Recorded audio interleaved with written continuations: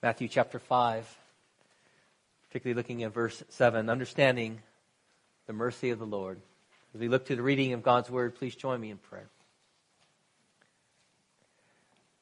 God, you indeed are the source of all light, and by your word you give light to our souls. So we ask that you pour out upon us the spirit of wisdom and understanding, that being taught by you in Holy Scripture, our hearts and our minds would be open to know all the things that pertain to life and holiness. And this we ask through Jesus Christ our Lord. Amen. Beginning in verse 1, seeing the crowds, he went up on the mountain, and when he sat down, his disciples came to him. And he opened his mouth and he taught them, saying, Blessed are the poor in spirit, for theirs is the kingdom of heaven. Blessed are those who mourn, for they shall be comforted. Blessed are the meek, for they shall inherit the earth. Blessed are those who hunger and thirst for righteousness, for they shall be satisfied. Blessed are the merciful, for they shall receive mercy. Blessed are the pure in heart, for they shall see God. Blessed are the peacemakers, for they shall be called sons of God. Blessed are those who are persecuted for righteousness' sake, for theirs is the kingdom of heaven. The word of the Lord. Will you please be seated?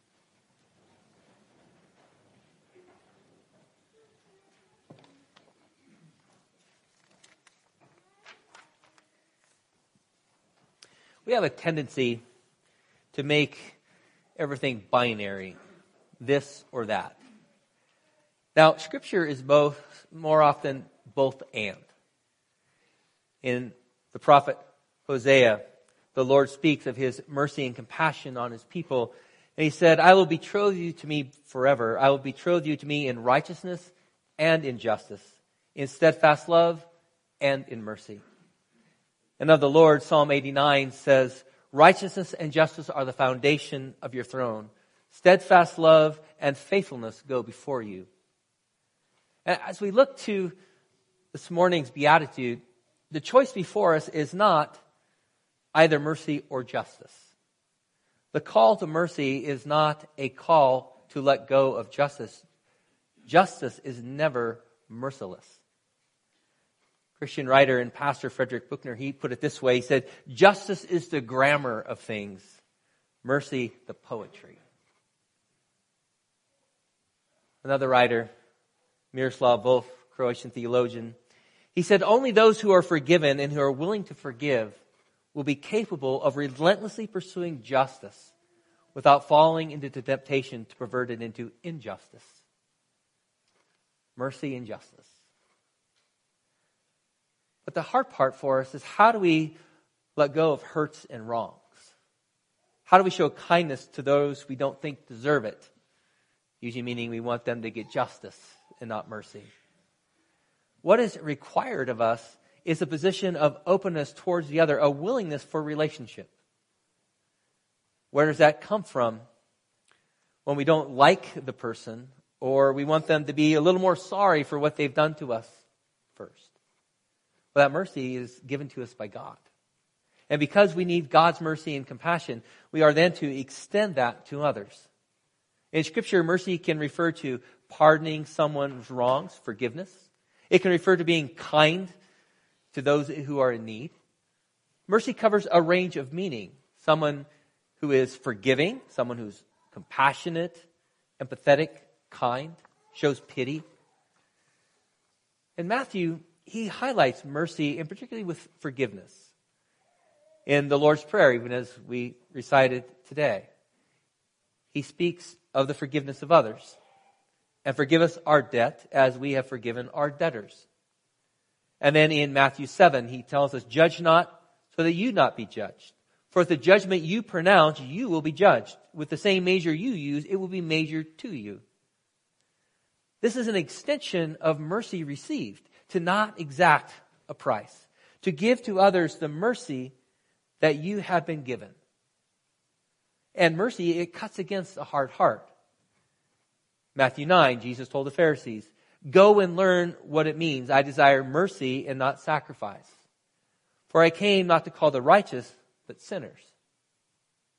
Nobody deserves God's mercy. Mercy, it cuts against self-righteousness. Jesus in Matthew 12, he told the Pharisees, if you had known what it means, I desire mercy and not sacrifice, you would have not condemned the guiltless.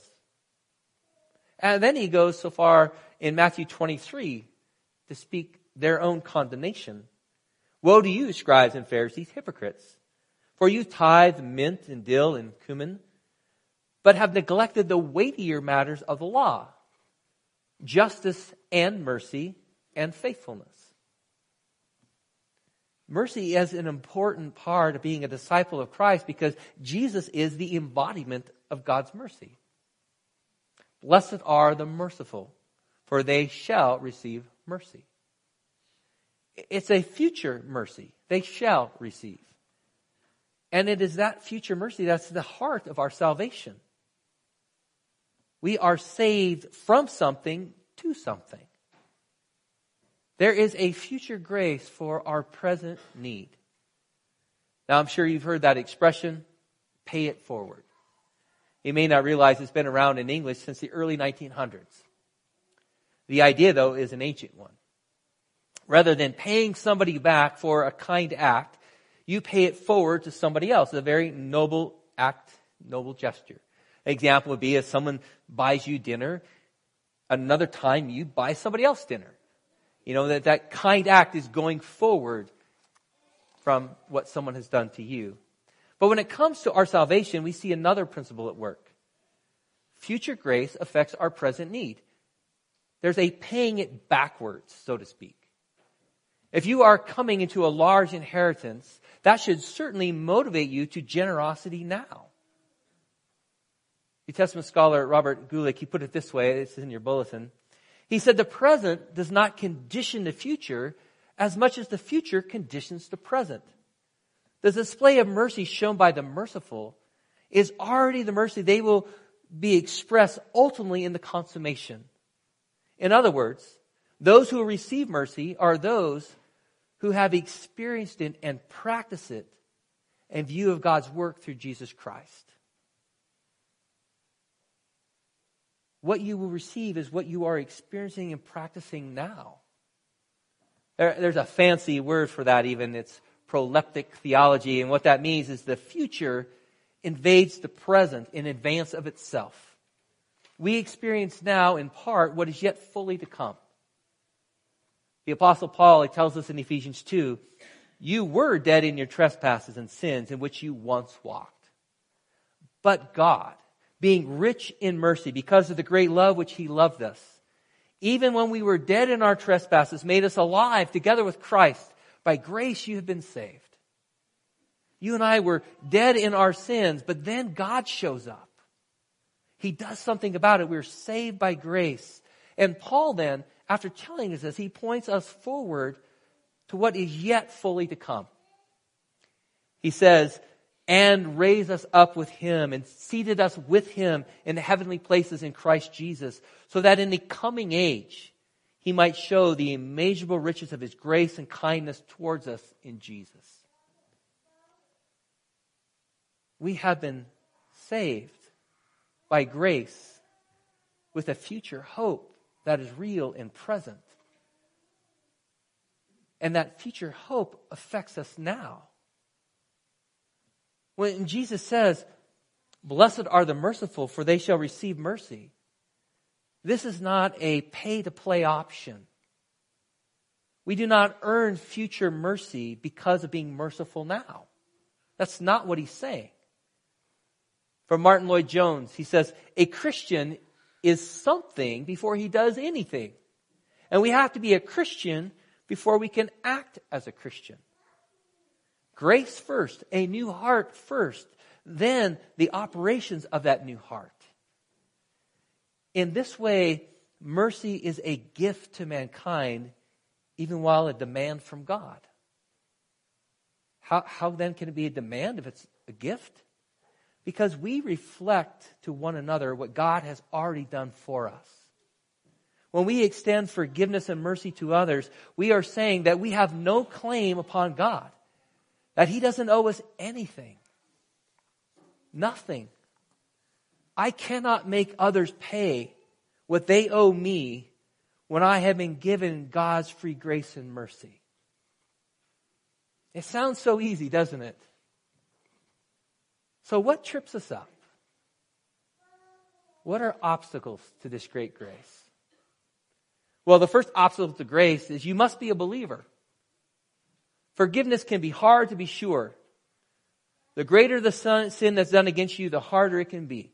Not making light of that. Forgiveness can be slow. It can be in layers over time. We've seen that. Struggling with forgiveness does not make you an unbeliever. An unwillingness to forgive, that's a different story. Matthew 18, a well-known parable of the man who had this ridiculously large amount of an unpayable debt, and it was forgiven him. 10,000 talents of gold, which is about 200 years of a laborer's wages. And the point that Jesus is making is that it's well beyond anything he could pay. Had no chance of paying it back. And then we read of the master who owed the note. Out of pity for him, the master of that servant released him and forgave him the debt. But that same servant went out. He found one of his fellow servants who owed him 100 denarii, and that's about 4 months' wages. You can pay 4 months back. And seizing him, he began to choke him, saying, "Pay me what you owe." And he had the man thrown in jail until the debt was paid. And of course, the master who forgave him hears of this. And then he summons him back. He said, "You wicked servant, I forgave you all that debt that you pleaded with me. And should you not have had mercy on your fellow servant as I had mercy on you?" And in anger, his master delivered him to the jailers until he should pay off all the debt. And Jesus ends with this. He says, "So my heavenly Father will do to every one of you if you do not forgive your brother from your heart." A new heart looks like something. The man in the parable did not have one. The remedy is to turn to Jesus, to confess your sin, to believe on the Lord Jesus Christ for your salvation. A new heart is required, and a new heart is given for those who seek and ask. It's not pay as you play. A future grace that's extended now. Another obstacle then, besides unbelief, is our pride. It's where we kind of say something like, I know I'm a sinner, but I'm not as bad as he is or she is. We think that there's something in us that makes us more acceptable in our unworthiness than others. Kind of a twisted way of thinking, but it's really something we can struggle with. Somehow we think, I'm a sinner, but I'm in a category of the savable. They are not. They're excluded from that. And there's a pride in our own self-worth of who we think we are, of what God owes us. In the story of the prodigal son, we see that so clearly in the elder brother who was so angry when his younger brother received his father's mercy. Why? Because he thought he was owed more. He worked harder. He hadn't made a mess of his life like his younger brother did. Commenting on the prodigal son, Wolf, he points out that without the father's having kept his son in his heart, the father would not have put his arms around the prodigal. Their relationship did not rest on moral performance, and therefore it could not be destroyed by immoral acts. See the difference? The relationship was prior to the behavior. There was a willingness to embrace his son that was independent of what he was doing. Now, for both sons, the priority was the rules, the behavior. It certainly was for the older brother. And it kept him from seeing his own sin, his own self-righteousness towards the father. But it was not for the father. The relationship came first. When his younger son left, the relationship was indeed infected by transgression and had to be healed by confession and repentance, to be sure. But there's an order to that, isn't there? Before any of that takes place, the father sees his son and he runs to him first. Because the relationship precedes the rules. Compassion should fuel our acts of mercy. You who are parents, you understand this. You understand the love you have for your children even when they mess up. Why? Because the relationship is prior. And the question then comes back, is this easy for you? Or do you struggle with extending mercy to those who you don't think deserve it? Or are you easily offended by things? Touchy. Now, it is true that an acute sense of justice is not wrong in itself. It's wrong by itself. Some of us, indeed, are more hardwired in a black and white fashion. You have a firm sense of right and wrong. With that, there must be a love in our hearts that calls out for justice and mercy at the same time. It's not one or the other. Real love becomes angry at sin. We know that. If you have ever dealt with someone who struggles with an addiction, you know what that looks like. Because of your love for them, you hate the destruction, the devastation in their life. It's awful. You hate it.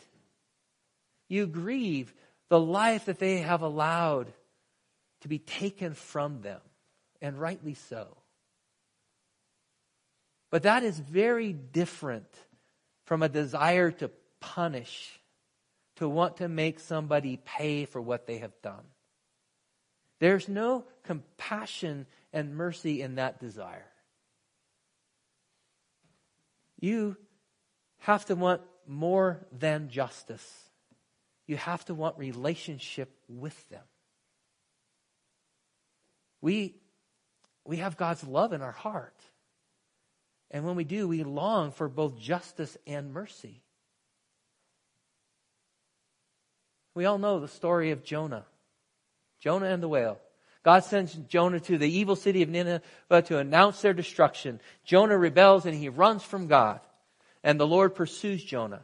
He's thrown overboard and he's swallowed up. Seemingly near his end, from within the great fish, he prays to God. In part, he says, the waters closed in over me to take my life. The deep surrounded me, yet you brought up my life from the pit. O Lord, my God, my life was fainting away. I remembered the Lord, and my prayer came to you. In his mercy, the Lord spares Jonah.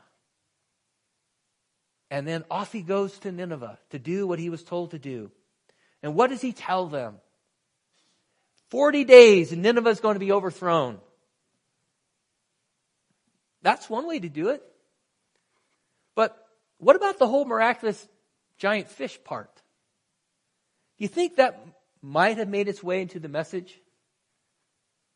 Something like that, this incredible miracle takes place. You think you might have said, repent, because God is merciful. Let me tell you about it. Let me tell you how I experienced this firsthand. Nope.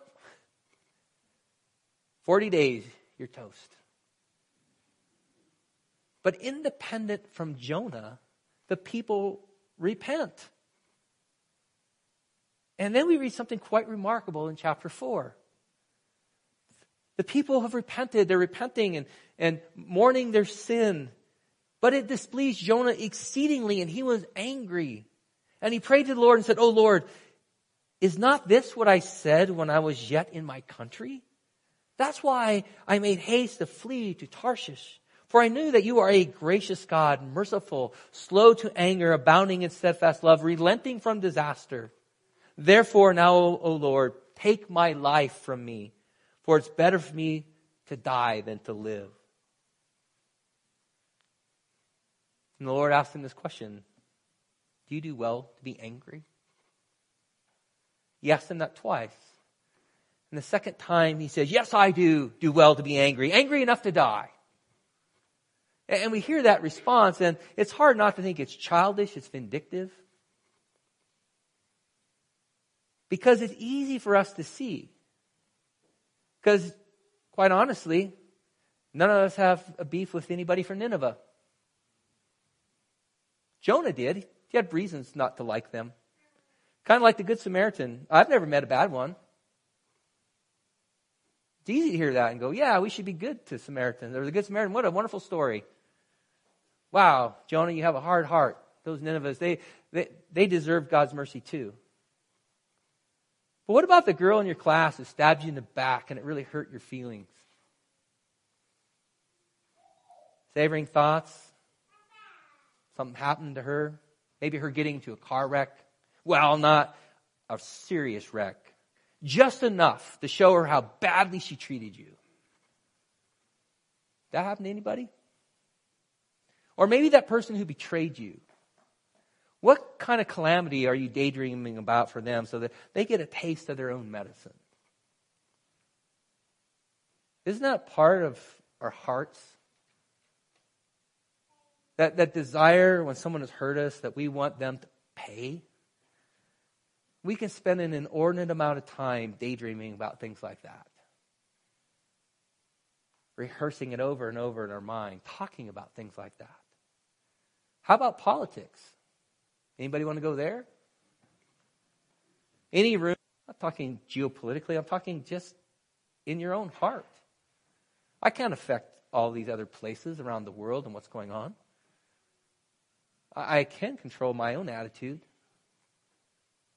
of how I speak of and how I respond to and react. That's within my ability.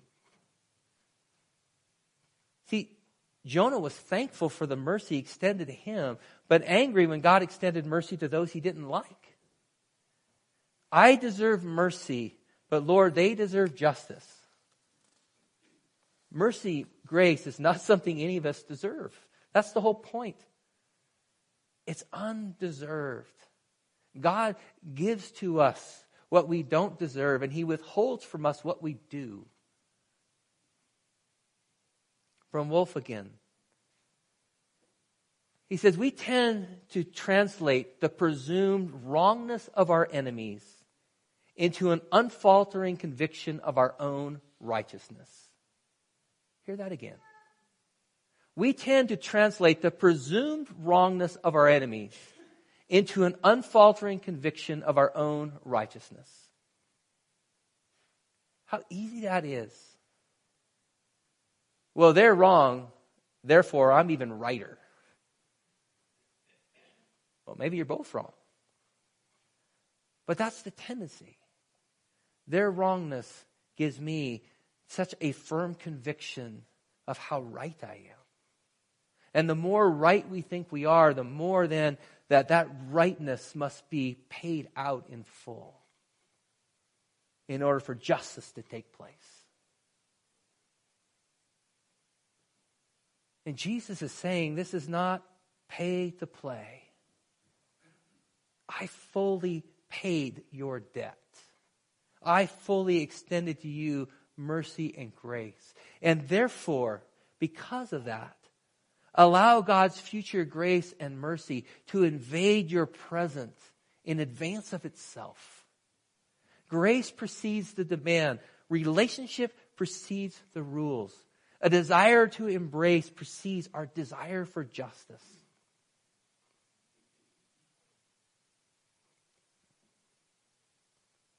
And when we don't desire relationship and embrace for that other person, the response is to be repentance, confession. It's sinful. That those who are made in the image and likeness of God, that we must be open to relationship with them. Because God has opened himself up to relationship with us. That we have received his mercy, his grace. Allow God's future grace and mercy to invade your present. Because blessed are the merciful, for they shall receive mercy. Pray with me. Father, we do want to just tell you thank you. Lord, thank you for saving us from our sins, that while we were dead in our trespasses, you saved us by your grace. Father, thank you. And Father, we confess to you that we have such a hard time wanting that for others who've hurt us. And so, Lord, we ask that you would forgive us for those times and moments where we have savored vengeance. We have spent time daydreaming about them getting theirs. And Lord, we confess that as sin. We pray that you would remove that anger from our hearts that is separated from your love. And Lord God, we would ask that your mercy and righteousness indeed would kiss in the lives of your people. We bless you and thank you this day for all that you have given to us through your Son Jesus, in whose name we now pray. Amen. Please stand together. Lord, have mercy.